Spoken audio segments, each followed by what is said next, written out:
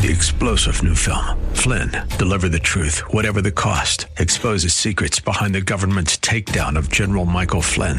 Flynn knew what the intel world had been up to. He ordered the first audit of the use of contractors. This set off alarm bells. He told the truth. He was the most dangerous person for Donald Trump to hire. They had to get rid of Flynn.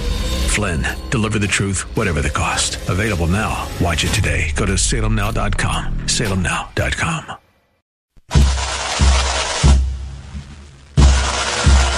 There are two sides to every story.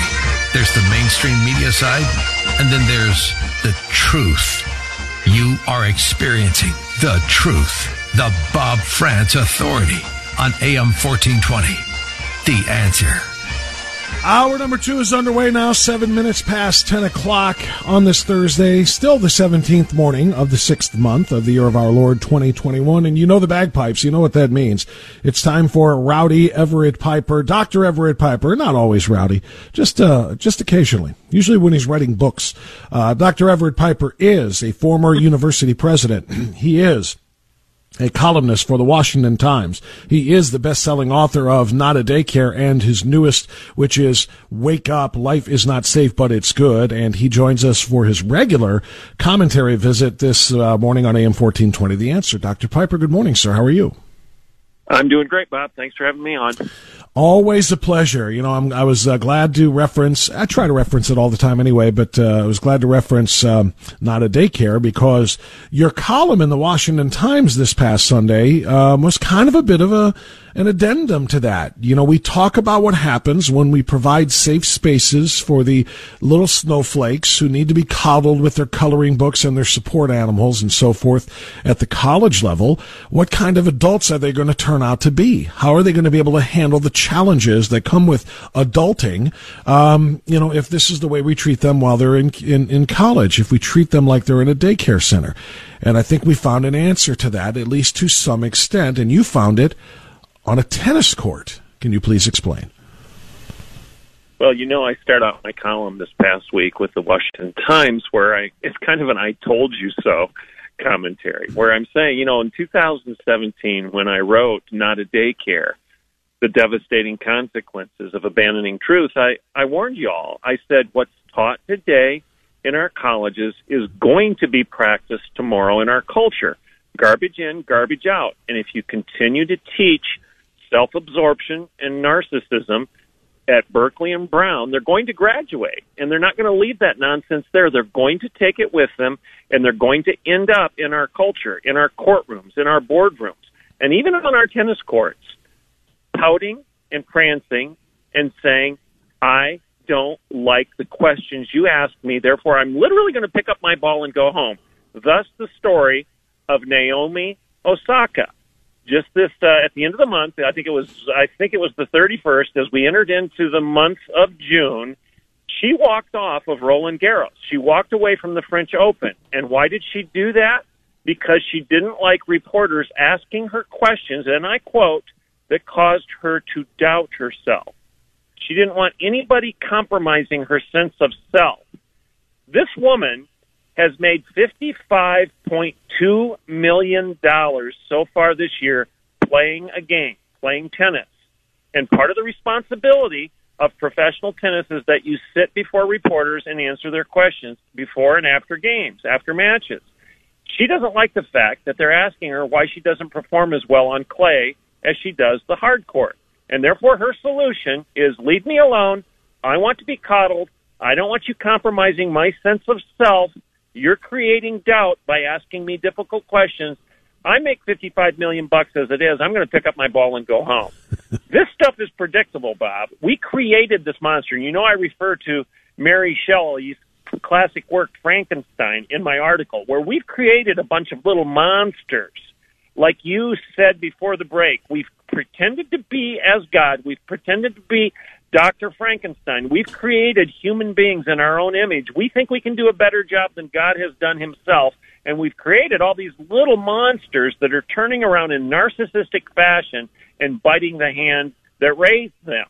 We are responsible for this. Helicopter parenting, bad teaching, and bad preaching has resulted in a bunch of people to the point where we've got multimillionaires taking their ball and going home because they don't like hard questions. The great summary, I think, that you made in your article quoting Solomon: train up a child in the way he should go, and when he is old, he will not depart. Then you write, there is great power in ideas, and what we teach our children will result in either noble or narcissistic ends. And that's exactly what Naomi Osaka's condition right now is an example of. Narcissism and retreating to safe spaces when things aren't exactly as they want them to be, exactly in honoring them or in giving them the attention that they want, which is always positive. If anything negative dares to invade their safe space, or rather dares to invade their public space, that's when they want to return to their safe space. The same thing they learned growing up. Yeah. I actually cite an excellent article in Quillette by a guy by the name of Steve Salerno, where he critiques this self-esteem culture that we've created in our schools. And he says this: filling kids with boatloads of self-love didn't accomplish much, but it did accomplish something. Terrible teaching and terrible schools have produced hordes of young adults whose frustrated sense of entitlement has left them feeling miserable and anxious. It's their fixation on self-actualization rather than personal responsibility have left them with a sense of disillusion. So we have the cause for the riots, for BLM, for critical race theory, for this anger, for this vitriol, for this victimization, for this vice, for vengeance, and for the violence.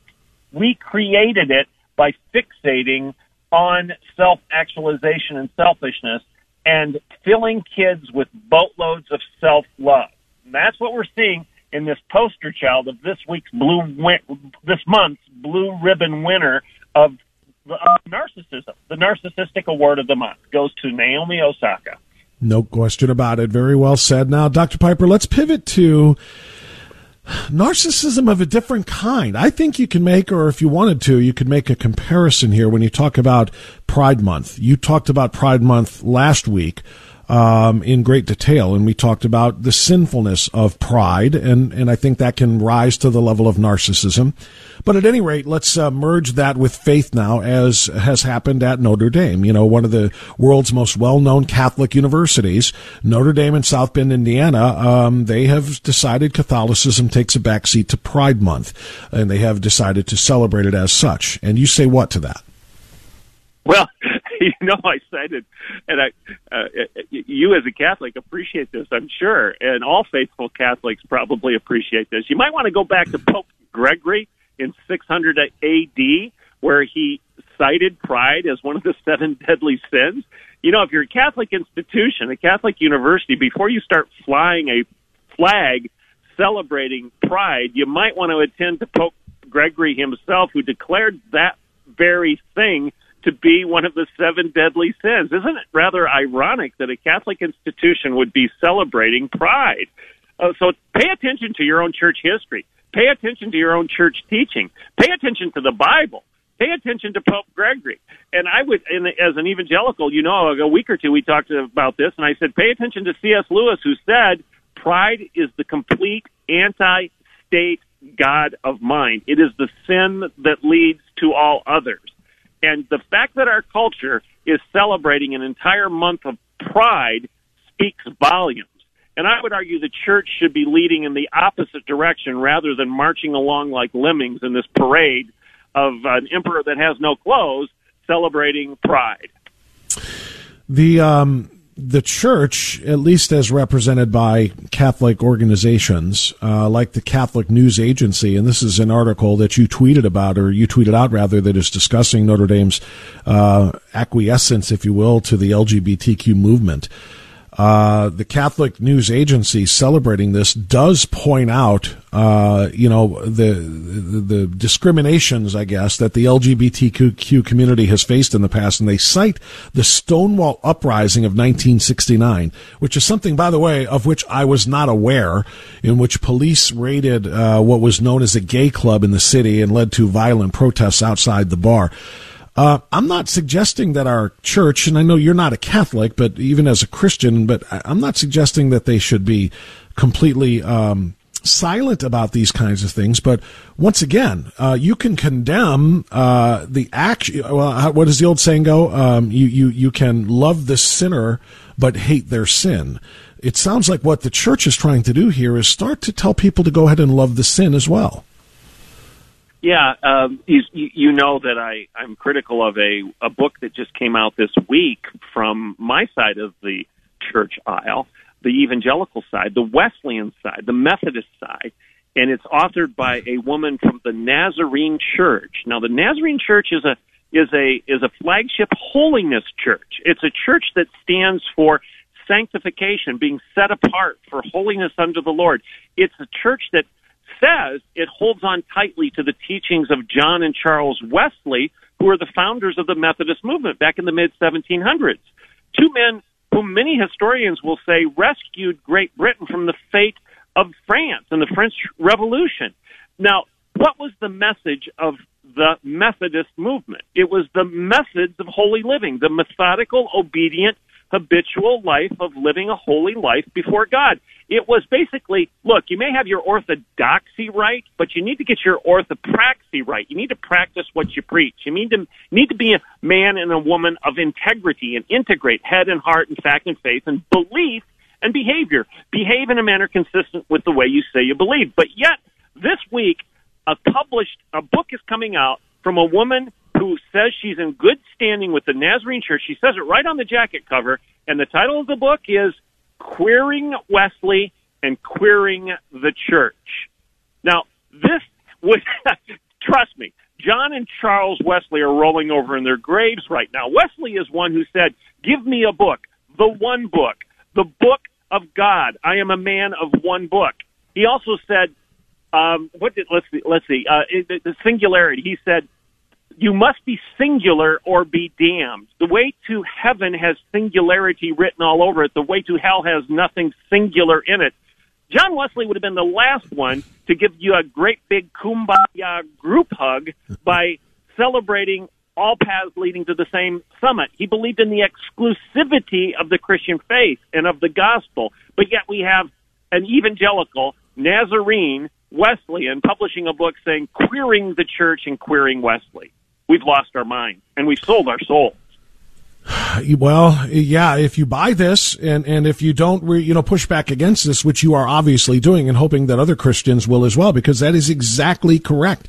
This is the polar opposite of what was intended, certainly by Wesley, certainly by faithful people of faith. Queering the church has been a concern for a lot of people. In fact, speak to this if you could in a minute or two here before the break.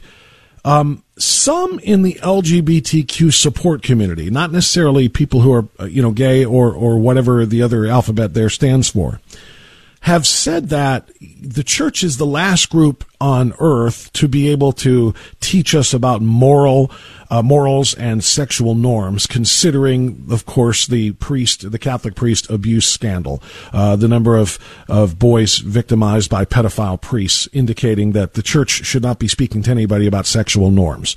How do you respond to that, Dr. Piper? Well, you're sawing off the branch upon which you sit, because you're saying the church is the last place that can speak morally about sexual morality. And then you turn around, not you, I'm talking about the LGBTQ advocates, then They turn around and argue that there is no such thing as objective sexual morality, that it's all relative, that it's all a personal choice, and that there is no objective standard. Well, you can't have it both ways. If you're going to criticize the church for violating an objective standard, then you've just admit there must be an objective standard of the very thing that you claim doesn't exist. So they can't have it both ways. It's kind of like the problem of evil. You can't complain about the problem of evil without acknowledging there's an objective standard for evil, which basically means you just admitted that God is that very standard that you're trying to refute. Does that make sense? It does. It does. And, I'm going to use that as a launching point of our next segment right after this time out here to talk a little bit more about children who are abused. Not the ones that I just brought up, but children that are being abused by the LGBTQ community right now because of their own narrative, agenda, and self-interest. And I'll share a story with you on that. It's the story I closed my last half hour with right before you came on the air, Dr. Piper, but I want to get your thoughts on that as well. We'll continue with Dr. Everett Piper right after this.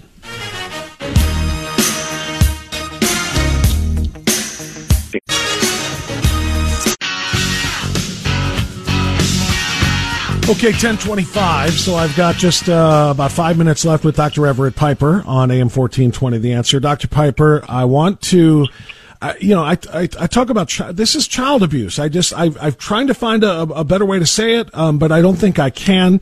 There's a featured story in the Salt Lake Tribune, of a couple by the name of Kyle Myers, who is described as an author and sociologist, and her husband, Brent Courtney, who did not announce their child's gender when the child was born in 2018, preferring to call their baby a theyby. Theyby, theyby, as if to say this will not be a boy nor a girl. We will let the child disclose what they are when they decide what they are. Well, here we are now. The child, I guess, just turned 5 in May, it says, so maybe the birth was a little earlier, but they said at the time, we won't disclose Zoomer's genitals to people who don't need to know. So by the age of 5, apparently this child has decided that he is a boy. I don't know what the child's anatomical and chromosomal and biological makeup is, but the child, they say, has decided that he is a boy. And I want to read this paragraph to you describing how they raised their child to make this decision. Quote, "We teach them, children, to use gender-neutral words until a person tells us about themselves. We call kids friends. We have taught Zoomer," that's the name of their child, Zoomer, sounds like a puppy, "about their own body without using boy and girl labels. Zoomer understands that some girls have penises, and some boys have vulvas, and some intersex kids have vulvas and testes. Zoomer knows some daddies get pregnant, and some non-binary parents are called Zazas." End quote. Now, there's more that they said, but that gives you enough of a taste of what I'm talking about here. This child, in my opinion, is a victim of child abuse. And I fear as though this trendy move toward creating more children like this is going to lead to more children being abused. Dr. Piper, your reaction? It definitely is. It's child abuse intellectually, and it's abuse of the soul. Every human being has a soul, and what is the parent's primary responsibility is to guard, protect, and mold the soul of his or her children.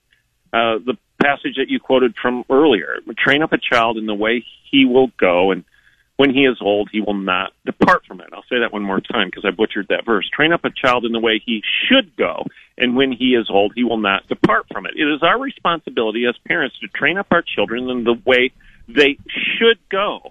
And this value-neutral, hyper-self-actualization nonsense that this parental couple is experimenting with on this child, this 5-year-old, is soul abuse. You know, when my boys were growing up, and when they were 5, 6, 8, and 10, they thought they were Superman. They thought they were Tarzan. They thought they were Barney, purple dragons, purple dinosaurs. Does that make it so? Of course not, because a child knows nothing. A 5-year-old knows nothing. And quite frankly, most 13 and 14-year-olds know nothing. It is our responsibility as adults to teach them the reality of life, the truths of life, to tell them that truth is true no matter what other people believe. You know, truth is true even if no one believes it, and falsehood is false even if everyone believes it. Truth is true, and that's just the end of it. That's a quote from Oz Guinness. And these parents are teaching these children to believe a lie, to believe that they can construct their own reality out of nothing, and that if they are Tarzan, if they think they're Tarzan, then they are. If they're a purple dinosaur, then they are. If they're Superman, then they are. And if they're a boy or a girl, then they are. They're teaching them that if they're a cat, they're a cat. If they're a dog, they're a dog. And this is nonsense. It makes no sense. And people that are thinking clearly need to rise up and say, not on my watch. This is wrong. There is one uplifting story here in response to some of this, just very briefly.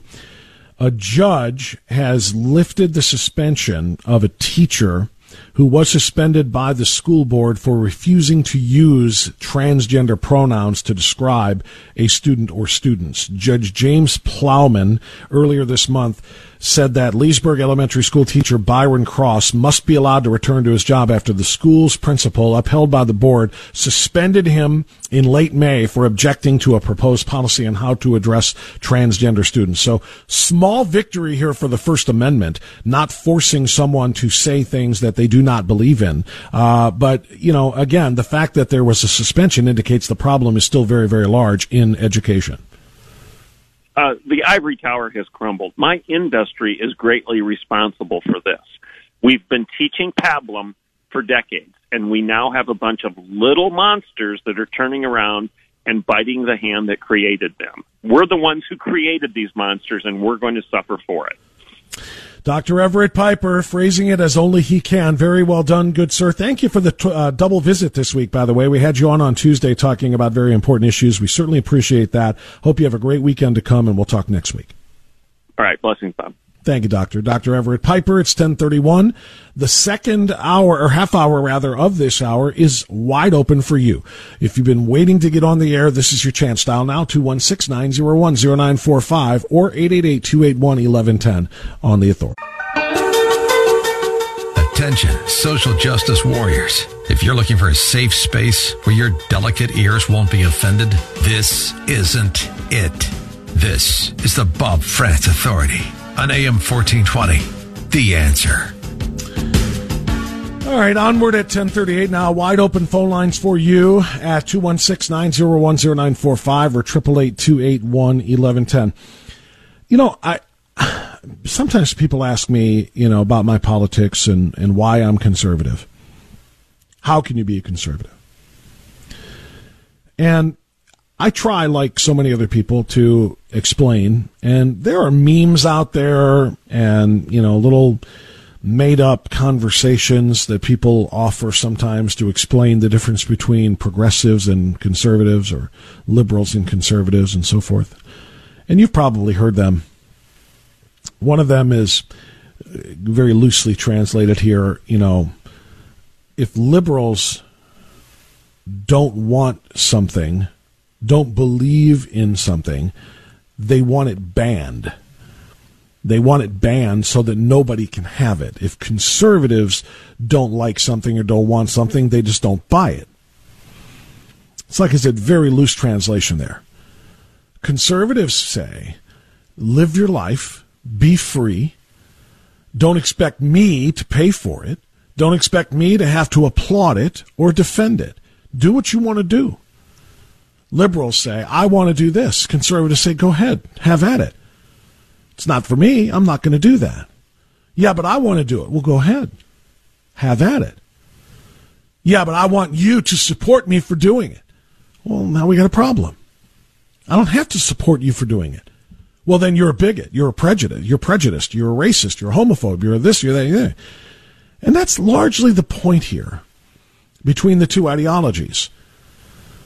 The left doesn't want to just be allowed to do whatever they want to do freely, whether it be, again, you know, with sexual norms, deviating from sexual norms, or you know, whatever the case might be that separates the two ideologically. They want to not only have the freedom to do what they want to do, be what they want to be, live how they want to live, they want to make sure that everybody else accepts it and affirms it and promotes it, or else they must be derided as being intolerant and non-accepting and non-inclusive, right? That's the real crux, I think, of the ideological split right now. The left isn't satisfied with being given the right to do what they want to do. They want to make you have to do it with them or clap for them while they do it, and can't speak out against it. And the latest example of that is one of the first examples of that. Jack Phillips, because he's still being forced to fight. Jack Phillips is the Colorado baker who way back when, I want to say, when did this whole thing start? We just had him on the air about a week or two ago. I want to say it was around 2012, maybe? Has he been fighting for 9 years? I think it is. When the gay couple came in and demanded that he bake them a same-sex wedding cake. He had served gay people before, many of them in his Colorado town. But he can't make a cake celebrating a gay wedding because that's against his religious beliefs. That's simple. He was even kind enough to say, hey, I'll send you, I can give you the names and refer you to several other bakers in town that I'm sure will do a great cake for you. But they said, no, you have to do it. And why? Because it had nothing to do with the cake. It had to do with making a Christian forego his beliefs, abandon them in order to celebrate what they wanted to be celebrated. Well, this thing, as you know, it took around 6 or 7 years for it to get before the Supreme Court, and it finally did, and Jack Phillips won the case before the Supreme Court. But does that stop the left? No. Now we find out that a judge has ruled against Jack Phillips with the latest challenge. A transgender woman, meaning a guy, apparently filed a lawsuit against Jack Phillips because he went into Jack Phillips' cake shop and said, I want you to make me a pink and blue cake celebrating a gender transition. Jack Phillips, once again, sticking to his religious principles, said, can't do that. Here's some suggestions of people who will, but I can't participate in that. Lawsuit filed. Jack Phillips on the defense. Jack lost this one. An activist attorney comes in to demand that Jack create custom cakes and did so in order to test him and to correct the errors of his thinking. Then threatened to sue Jack. If the case is dismissed for any reason, they said they'll file a new suit.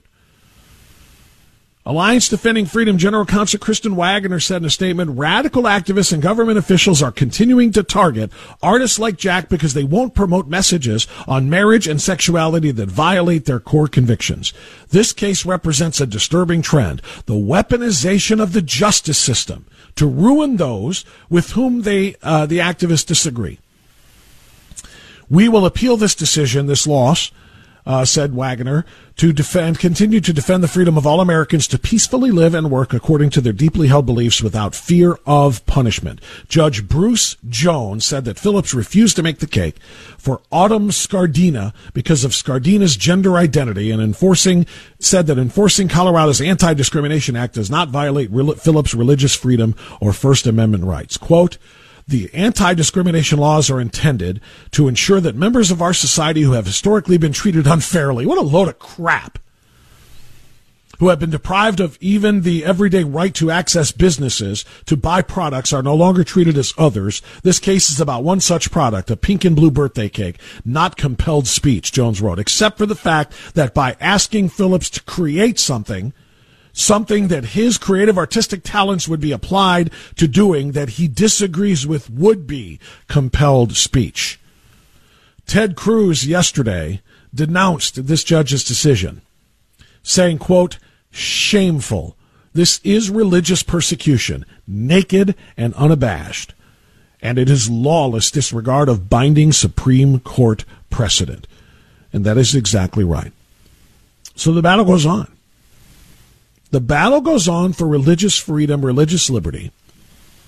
And once again, ideologically, the left continues to try to force through every means possible public shaming, media humiliation, and yes, through the courts.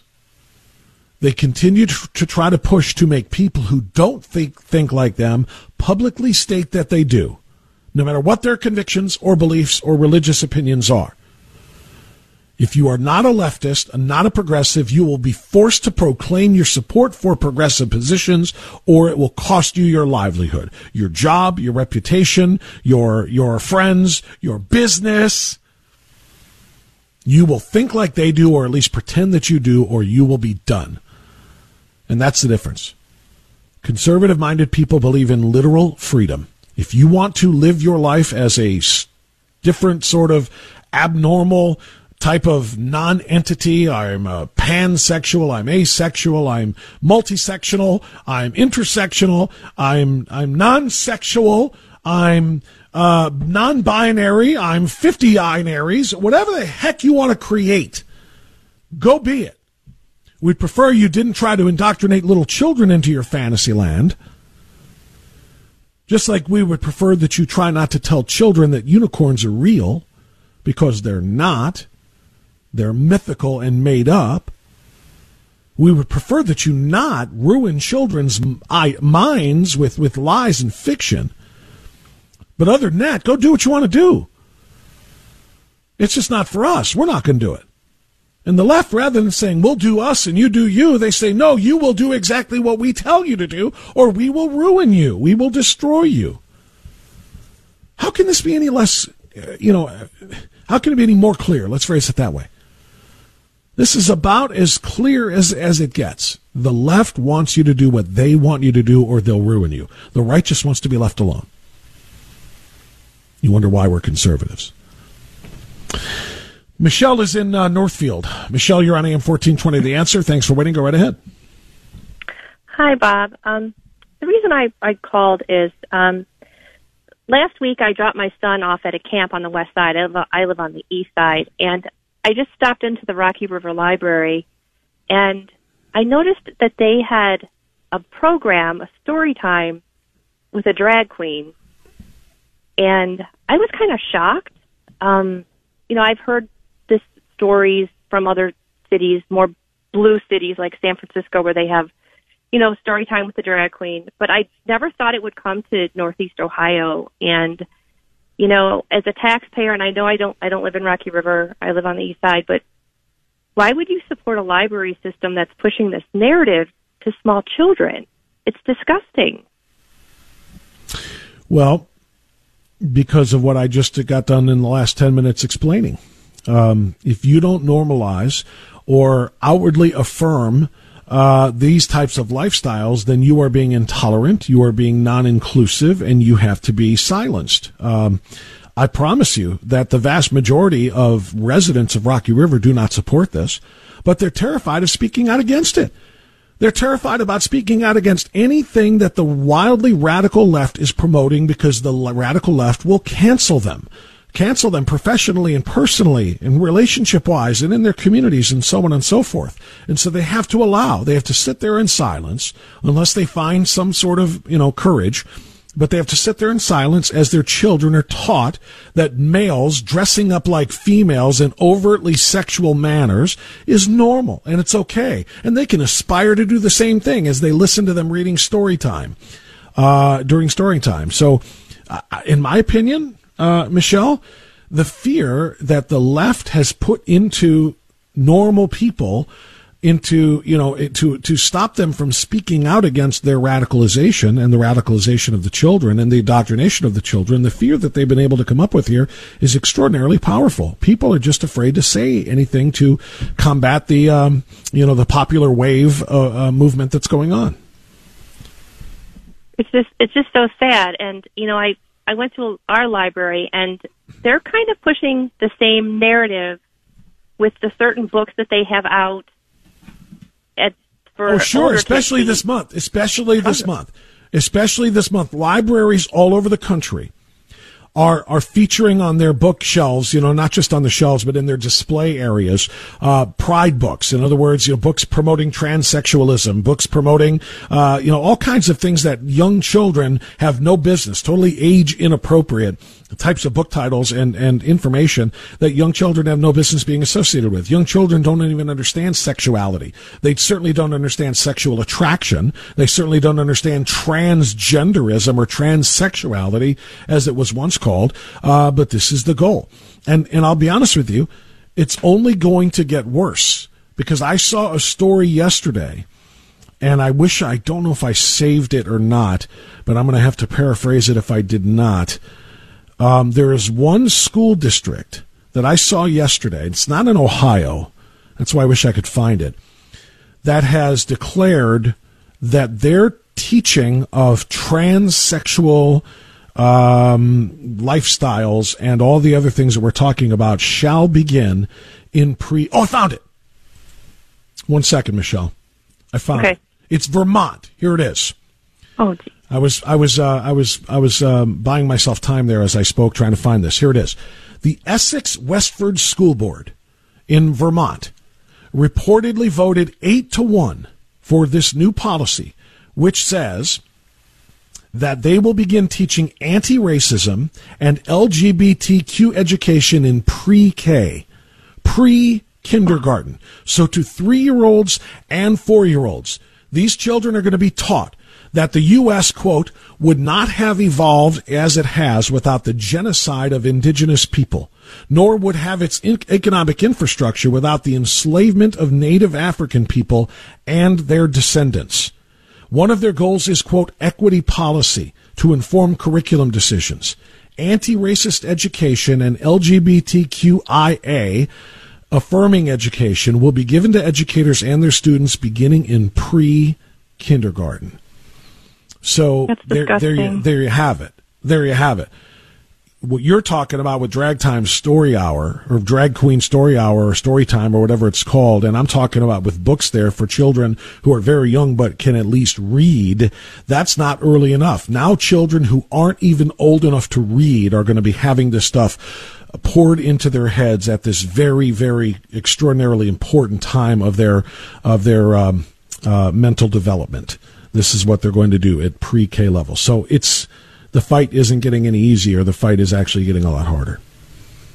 It certainly is. And, I thought libraries would be like safe, pre-Ks would be safe, but it seems like it's just seeping in. This vile rhetoric is just seeping in. And I feel like when I take my son to the library, I have to watch where he goes and what he sees and what he looks at, because it's just disgusting. Never leave your child's side in a library. No. Seriously. Take them by the hand and say, we're going over here, and when you see things that your child should not be exposed to at this age, because it's very age inappropriate, take the child gently by the hand and move to another section, because you are correct. This is what you were finding out is true. It's not a safe place. It's not a safe place for children to just be able to learn to read and to explore. It is a place where they will become indoctrinated just as assuredly as they do in the classrooms. All right. Well, hey, Michelle, I'm sorry to hear about, and thank you for the phone call. I'm sorry to have to rather present that information to you. I appreciate you telling me about the Rocky River Library situation, but they're typical now. It's not even an anomaly. It's not even out of the norm. This is what libraries have become, because this is what schools have become. And our fight is getting tougher. All right, 10:54. I'll be right back to wrap it up. Rainbows are visions, but only illusions, and rainbows have nothing to hide. Okay, 10:57. Want to just real quick make an announcement about an event that I'm at tonight. If you are available and interested in stopping by, I'll be spending some time delivering some remarks to the Mayfield Heights Republican Club, the Eastside GOP, a joint meeting with the Eastside GOP tonight, 7 p.m., Highland Heights Community Center. I will be there. Ohio Treasurer Robert Sprague will be there. I believe congressional candidate Laverne Gore is going to be there, and I will be speaking right around 7:30. So if you are in the area, in the East Side, and you would like to come out and say hello, I would certainly love to talk to you. We're going to talk about many of the things we're talking about today, and that is the fight that we have in front of us to defend our conservative values, to defend our families, to defend our country, which is really quite simply and quite frankly under very serious attack. Last call is going to go to Ann in Rocky River. Hi, Ann. You're on the air. Go right ahead. Yes, good morning. Hi. Thanks for taking my call. I wanted to just give you a little bit of hope. We are outraged in Rocky River, and we have a group. It's called Rocky River Citizens for Transparency. We are a grassroots group, and we're mobilizing. We will be at the library today. At 2:45. The presentation is a Zoom presentation that I believe starts at 3. We're going to be there in very peaceful protest. We may be praying. We may just be sitting there. But we want the community to know that we do not approve of this. This is very offensive to our values. We did talk already to the deputy and assistant deputy of the library. It fell on deaf ears. This is a program they were committed to. They said that it represents the, quote, diversity of our community. Incidentally, I don't know if and I have to jump in because we're just about out of time, but what time is the protest today? Yes, at the Rocky River Public Library, 2:45. 2:45. And people will be there to protest this program. Absolutely. I'm glad you called and got that information. Peaceful protest always. Absolutely. Thanks for the call. I appreciate it. Thank you, Ann. And thanks to everybody. We'll see you tomorrow. Bye-bye.